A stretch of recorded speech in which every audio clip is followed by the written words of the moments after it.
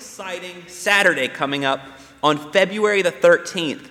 It's called Show Love to Camp Sumatanga Saturday. And we are going to be outside working at Camp Sumatanga. There's hiking trails to clean up. There's cabins to clean up. There's 2 different shifts you can sign up to work, 9 to 12 or 12 to 3, or you can do both. I recommend working the early shift and then the second shift not working. Go hike up to the cross and see all the great things at Sumatanga. But if you sign up on the church website, we will feed you lunch and you get a t-shirt. So please make sure you do that. Or just let us know and we'll ask you what size shirt you need and everything. Also wanted to let you know we still have some of these really awesome signs for healthcare workers. Aren't these cool? It lets the community know that you love healthcare workers and so does our church. And if you're a healthcare worker watching this right now, we love you and we appreciate all that you are doing. We have some really great online Bible studies, small groups, Sunday school classes, Men at the Well, all kinds of cool things. But Pastor Sam, I hear that your Wednesday night online Bible study is the best. Number 1. Not just in the nation, but in the world, JT.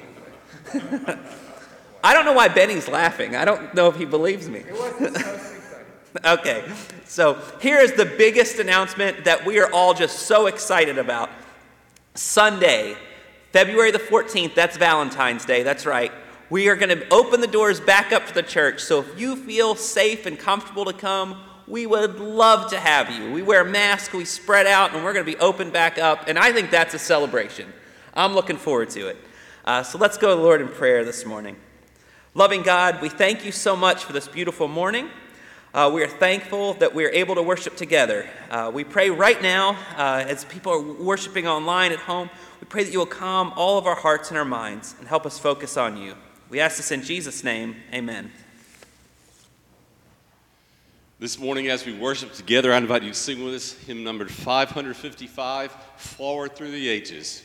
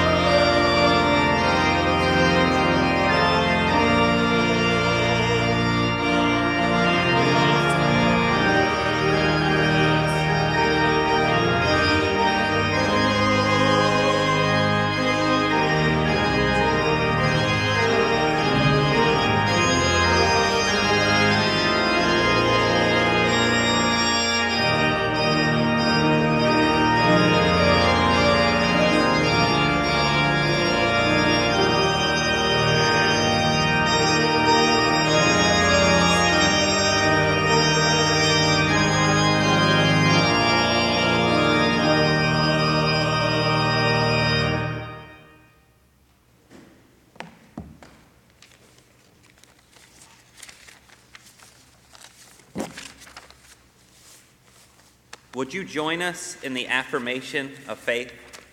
I believe in God the Father Almighty, maker of heaven and earth, and in Jesus Christ, his only Son, our Lord, who was conceived by the Holy Spirit, born of the Virgin Mary, suffered under Pontius Pilate, was crucified, dead, and buried. The third day he rose from the dead. He ascended into heaven and sitteth at the right hand of God the Father Almighty. From then he shall come to judge the quick and the dead. I believe in the Holy Spirit, the holy Catholic Church, the communion of saints, the forgiveness of sins, the resurrection of the body, and the life everlasting. Amen.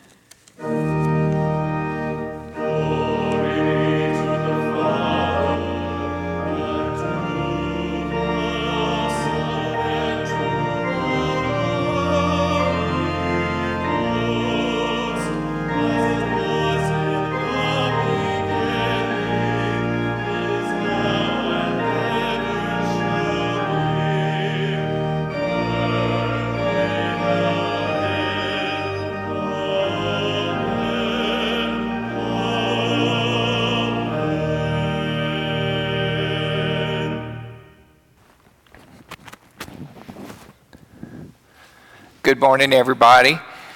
This would normally be the part in the service where we would dismiss the children to go to children's church. So parents, I want to encourage you, check out Catherine's, our children's director's new TikTok page that she has. So she's doing these awesome TikTok videos for the kids. And she also does lessons in Sunday school. So there's a lot going on online for the kids in addition to what goes on Wednesday nights.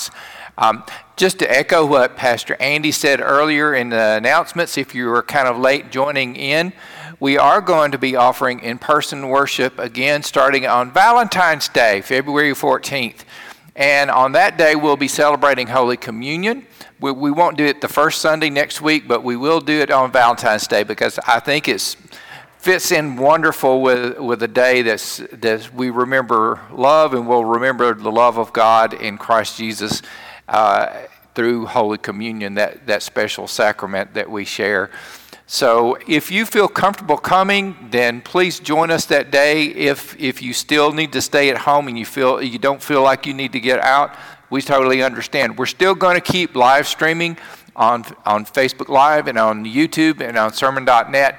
So tell your friends about that, and we'll still be able to worship that way, in addition to on Valentine's Day being in person, offering in person at 9 and 11.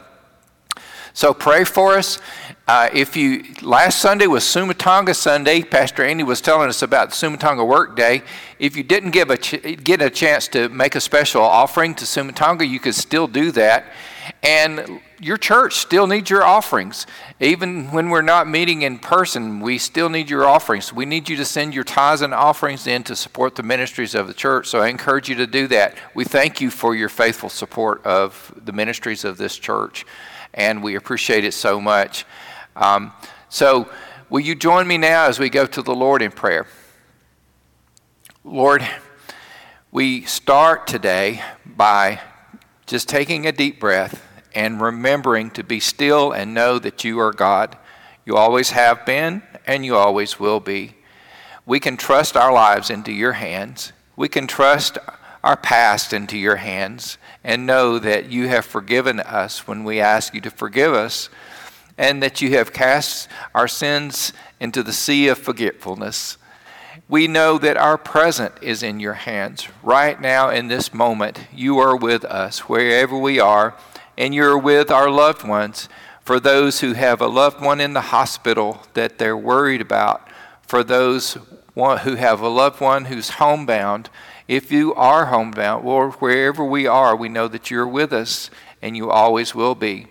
And our future is in your hands. So we can trust you for the future, and we're thankful for that, because we can't see into the future, but we know when we get there that you're going to be there. And we know that whatever is not right, you're going to make right, and that all will be well that is not well right now. We pray for your healing. We pray for your guidance. We pray, Lord, for you to provide for us what we need for each new day. And we ask that you would teach us to pray now the prayer that you taught your disciples when you said, Our Father, who art in heaven, hallowed be thy name. Thy kingdom come, thy will be done, on earth as it is in heaven. Give us this day our daily bread, and forgive us our trespasses, as we forgive those who trespass against us. And lead us not into temptation, but deliver us from evil. For thine is the kingdom, and the power, and the glory forever. Amen.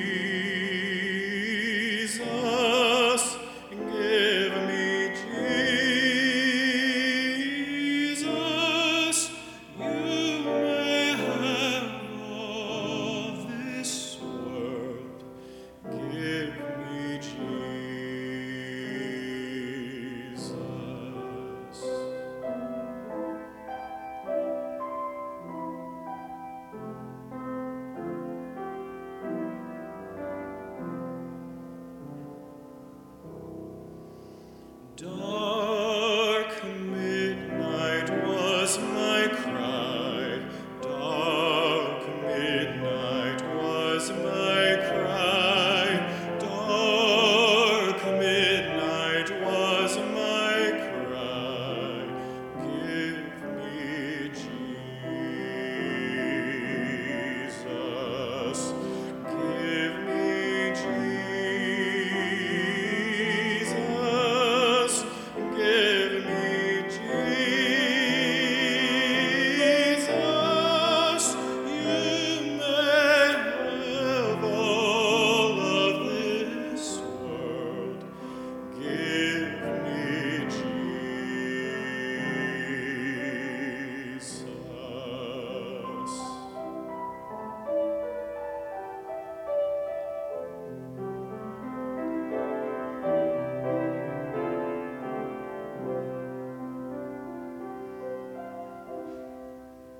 Oh, when I comes to die, oh, when I come to die, oh, when I come to die, give me Jesus. Give me Jesus, nobody but Jesus. You may have all of this world. Give me Jesus.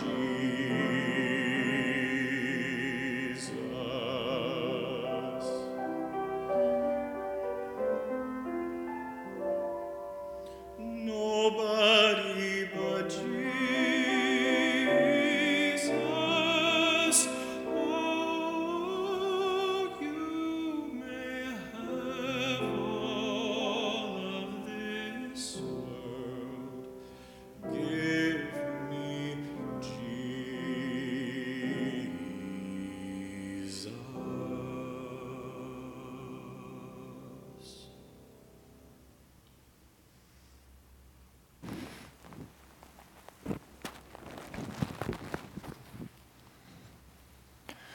Thank you, David, and thank you, Rhonda.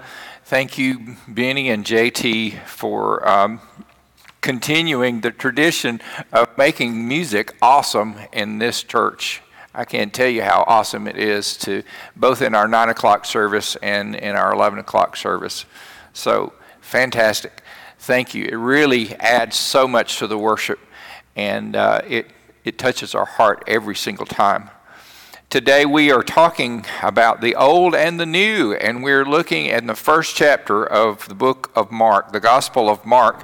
I want to ask you to join with me. I think the words are going to be up on the screen for you, or grab a Bible and turn to Mark chapter 1 with me. We'll look at verses 21 through 28 in that first chapter of the Gospel of Mark.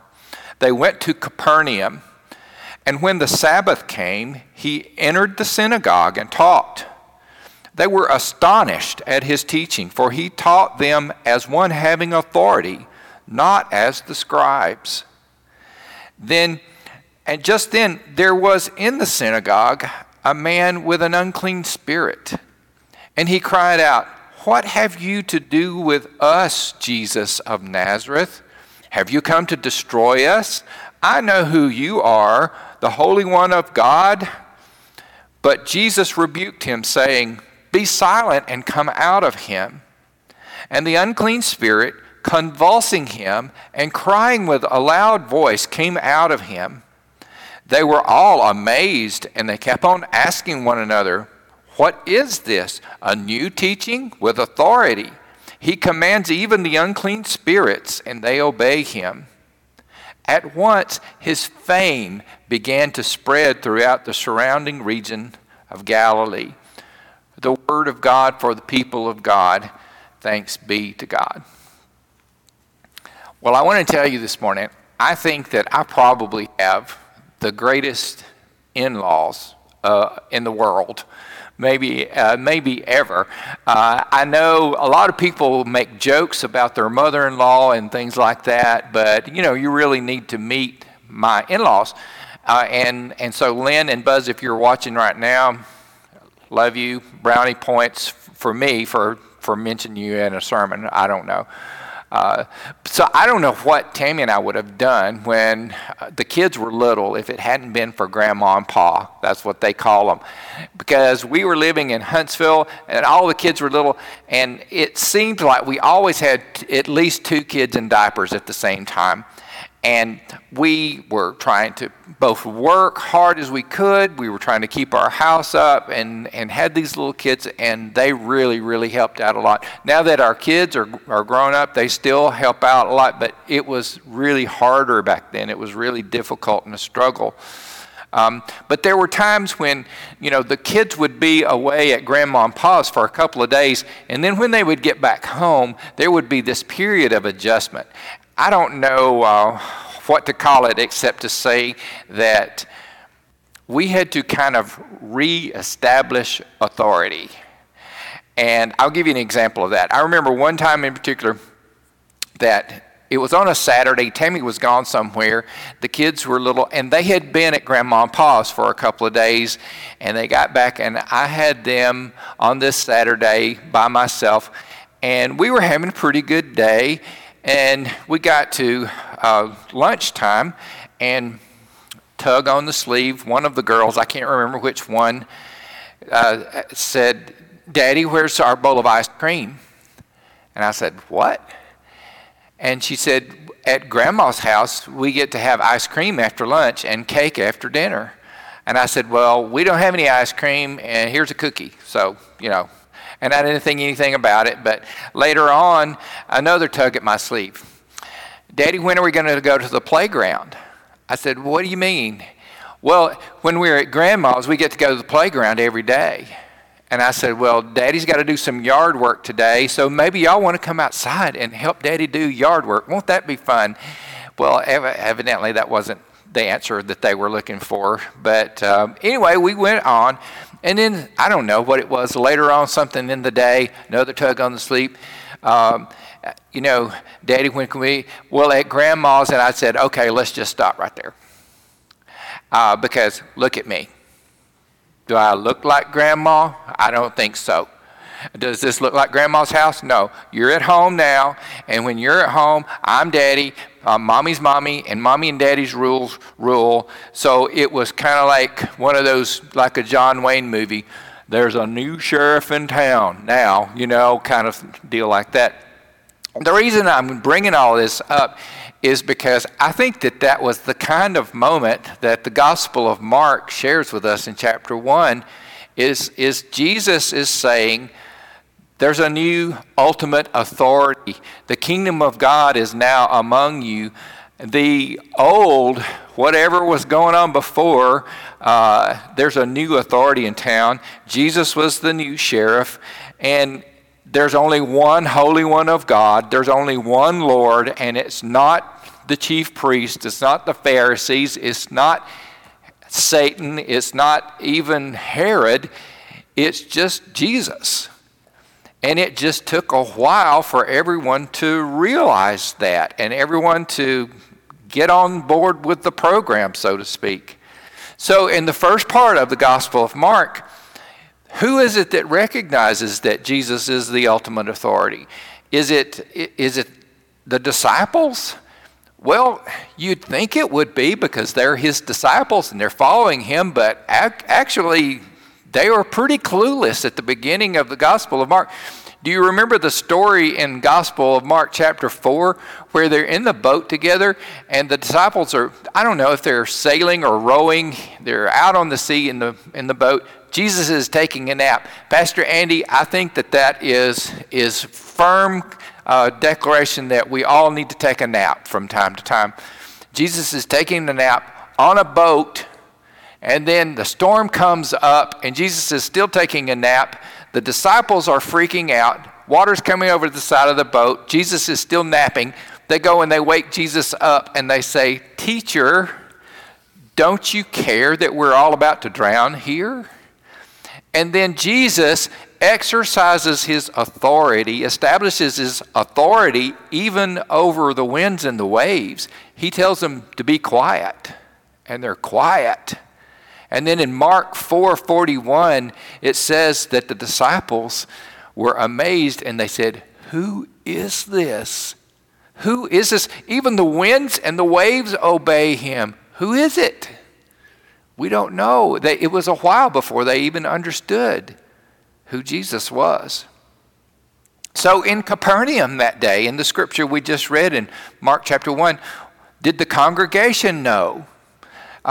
Rumors were going around about Jesus. He had already preached in Nazareth. He's now in Capernaum. Now, did they recognize that the ultimate authority was now in town? Not really. I mean, they were amazed and astonished at Jesus' teaching. They had people that came in and taught. The scribes taught. But when the scribes taught, they taught from authority. In other words, they taught based on their ability to read from the scroll, the law and the prophets, and to maybe quote some of the other rabbis on whatever their opinions were on whatever topic they were talking about.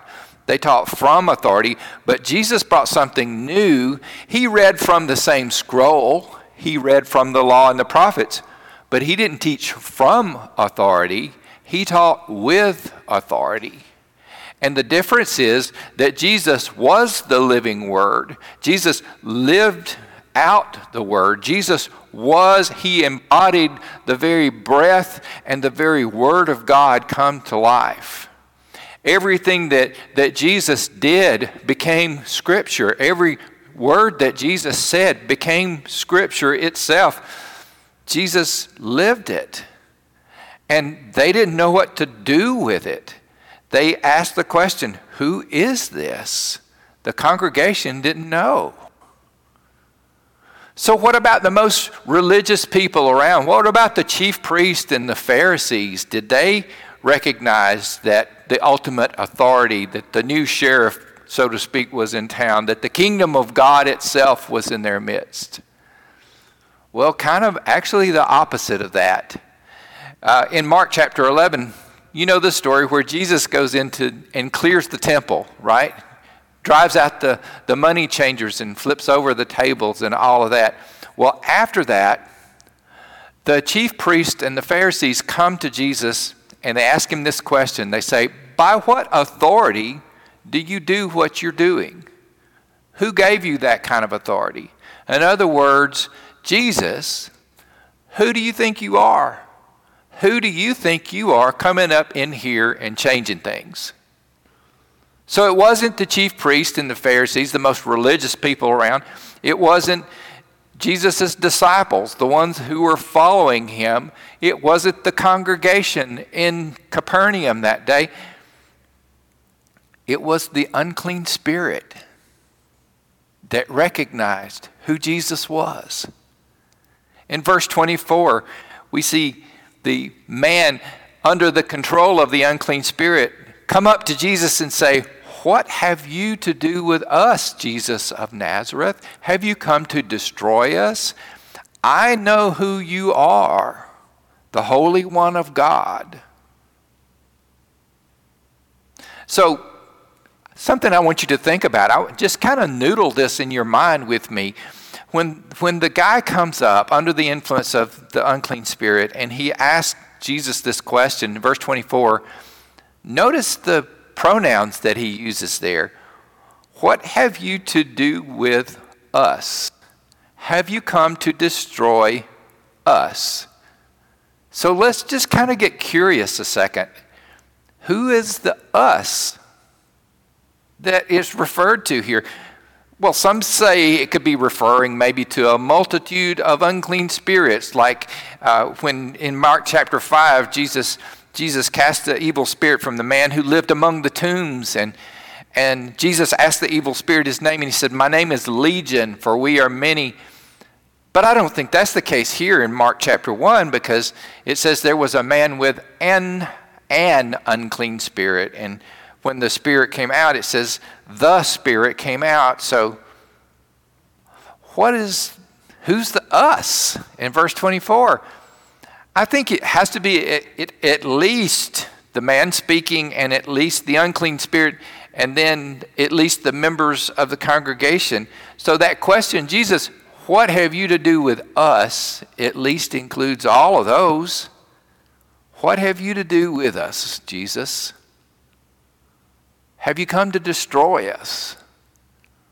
Well, that's a fair question, because sometimes that's what change feels like, doesn't it? It feels like you're just going to be destroyed. So did Jesus come to destroy? Did Jesus come to destroy that guy that came up to him? Did he come to destroy the unclean spirit? Did he come to destroy the congregation at Capernaum? Did the new sheriff come into town and say, "Okay, everything's got to go. I'm sweeping out everything and getting rid of all the old"? I just don't think that's it at all.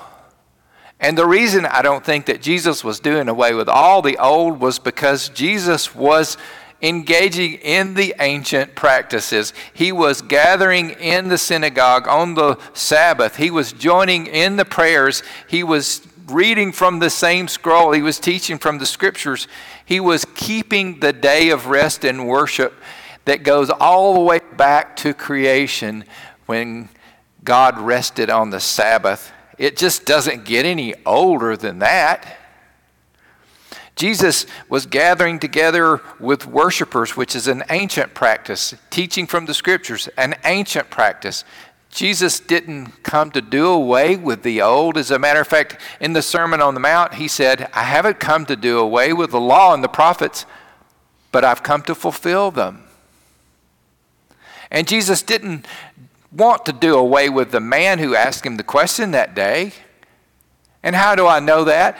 Well, I know that because I listened in Sunday school when they taught me John 3:16. "For God so loved the world that he gave his only begotten Son, that whosoever believes in him would have everlasting life." And then John 3:17 says that God didn't send his Son into the world to condemn the world, but that the world through him would be saved. So, have you come to destroy us, Jesus? No, I've come to save you. I've come to save you, he would say.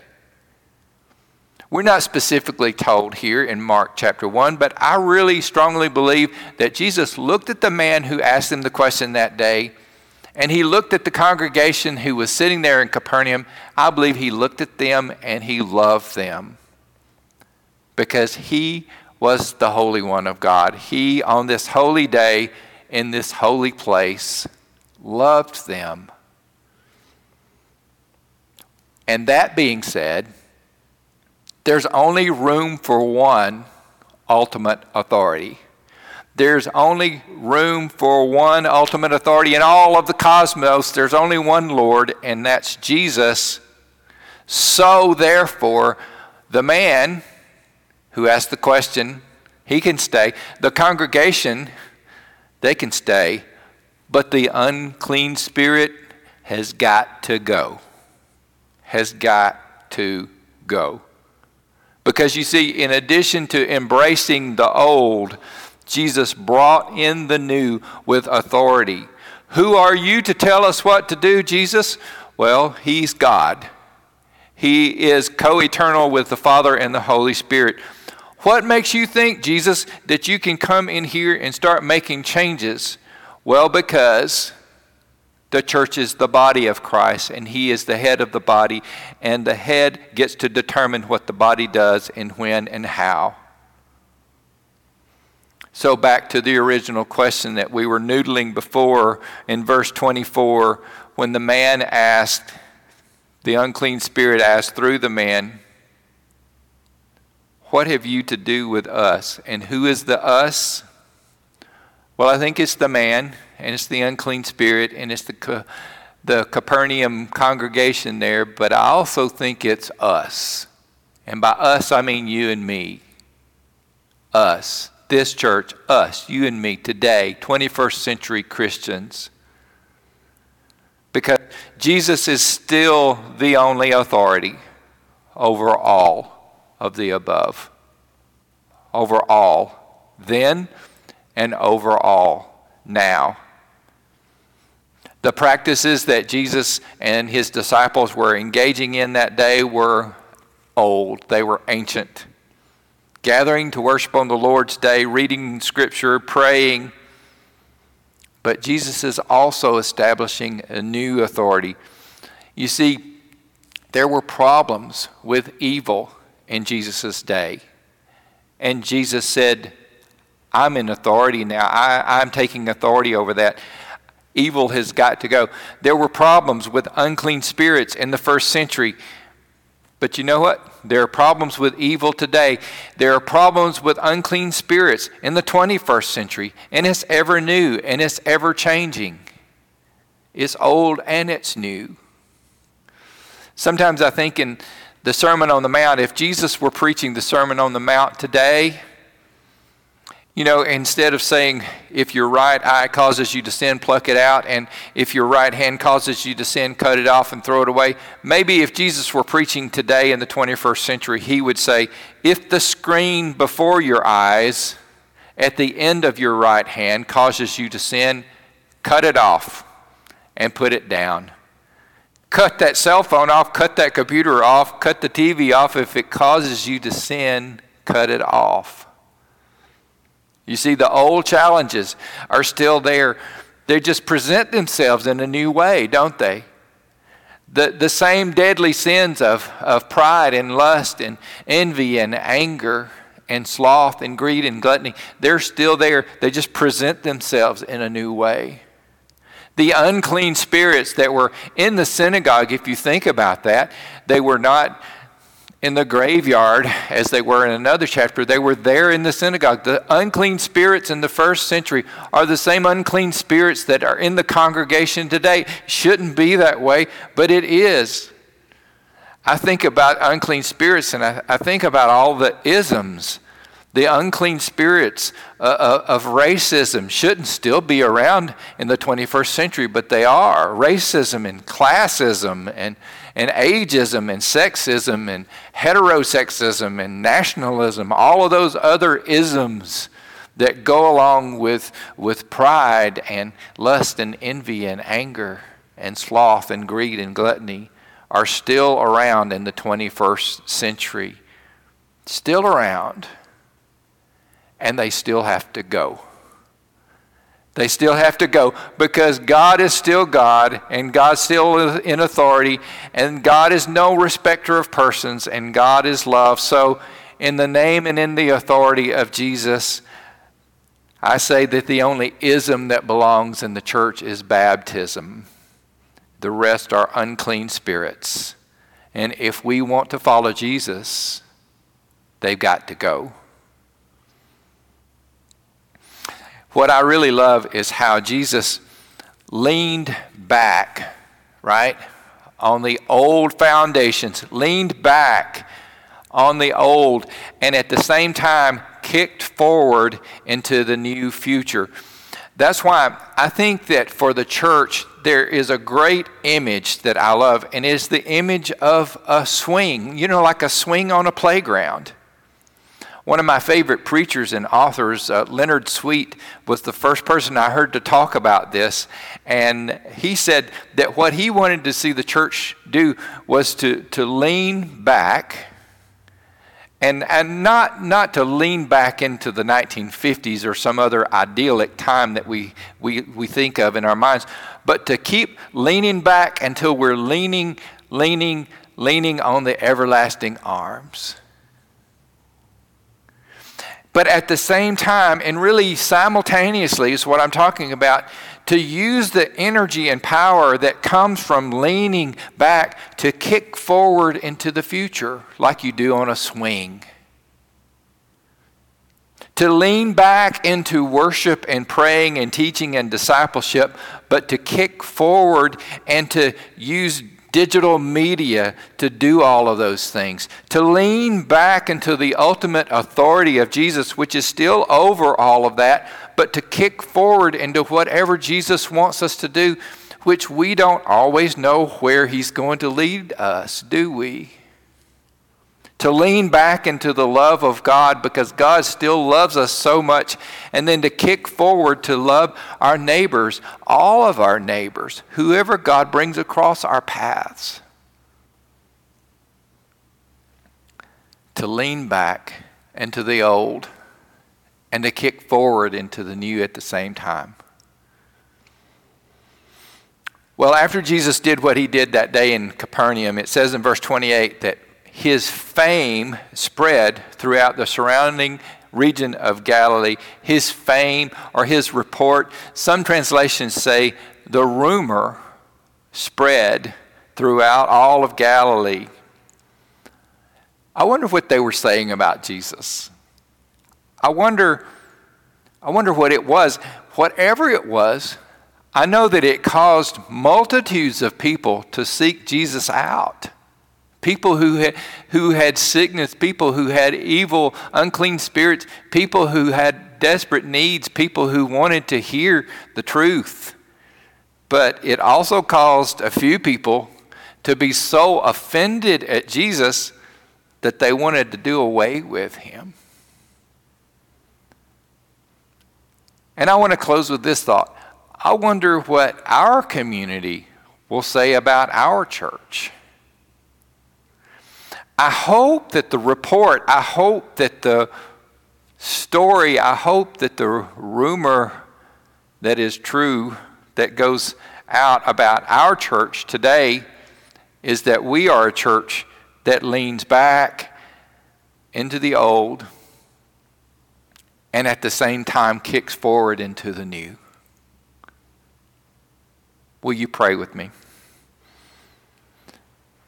Gracious God, I thank you for the ultimate authority and for the power and for the glory that belongs only to you. Forgive us, Lord, for when we forget that and we place anything else in front of you. Help us, Lord, to lean back on the everlasting arms while at the same time to kick forward and to join that great line of saints forward through the ages. And help us to trust you in all that we do. In Jesus' name we pray. Amen. So we opened the service today by singing Forward Through the Ages, and we're going to close by singing Leaning on the Everlasting Arms.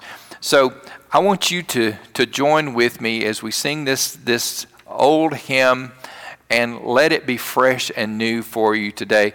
Will you join us as we sing together number 133 in the hymnal? leaning on the everlasting arms.